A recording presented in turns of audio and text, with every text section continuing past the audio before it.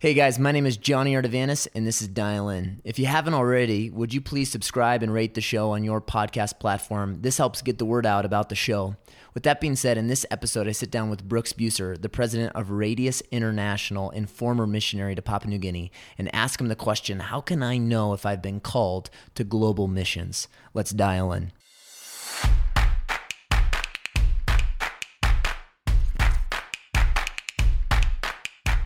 Brooks, thanks for sitting down with us once again. I want to talk to you about calling. It's a term that I hear often, and I think there's a lot of ambiguity towards how we approach what is biblical calling, especially when it comes to global missions. Can you first and foremost talk about, or not foremost, just first, talk about the misconceptions regarding calling to missions? Yeah, this is something that I hear a ton of, and usually it's young people that are looking for, am I called to be a pastor? Am I called to be a missionary? Am I called to be a construction worker?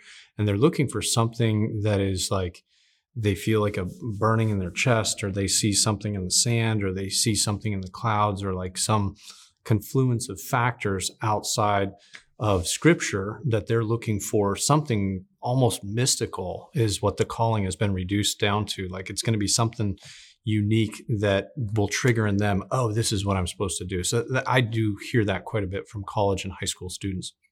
And then talk to us about biblical calling. If it's not something that's necessarily experiential, like often you'll hear people ask, like, Brooks, how did you know when you were called to missions? How would you respond to someone else asking that very question? Yeah, no, that's a good question. The way that I have seen, and just after reading a ton on the subject of calling, is that you read your Bible, you see what it says, you head in that direction, and you make sure that your local church elders, your church leadership, knows you're heading in this direction. And if they see the same thing, that's your calling. When I was leading part of the field over in Papua New Guinea, we had an annual conference.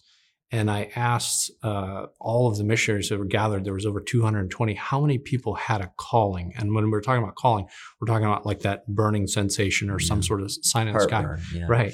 And none of them, of the 220 plus, none of them had received that type of calling. They read their Bibles.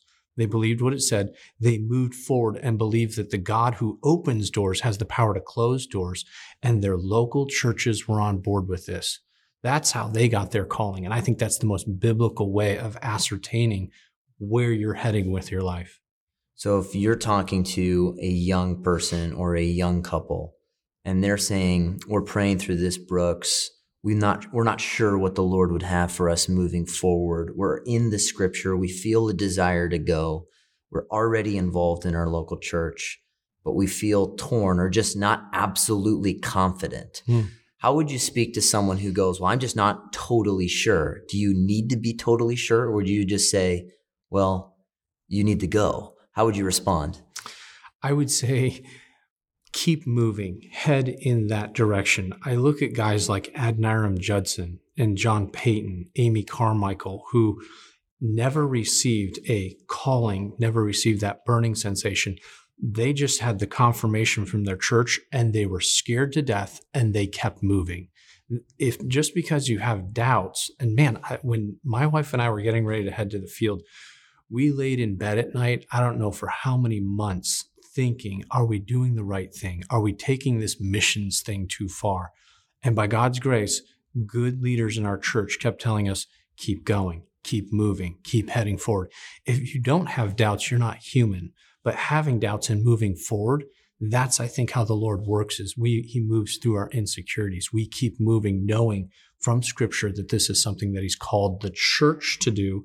And as ambassadors of the church, we keep heading in that direction until God closes the doors.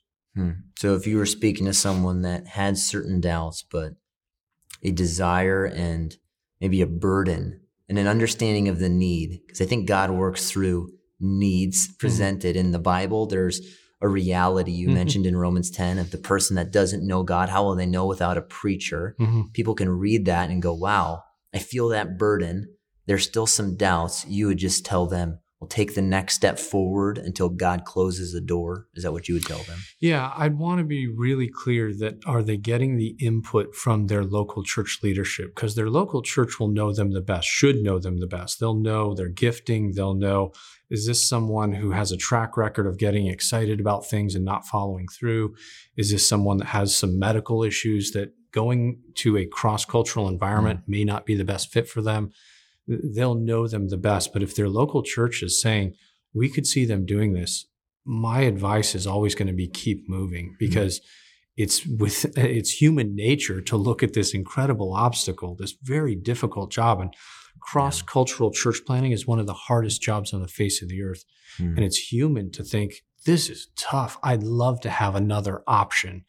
Keep going, brother and sister. Keep going, unless your local church says, nah, we actually are seeing you going a different direction. That's helpful. I once had a missionary in the Middle East tell me, to be globally useful for Christ, you have to be locally committed to your church, as if it's a prerequisite to know whether or not God is blessing you going out onto the field. So that's really helpful, Brooks. Thank you for your time. No worries.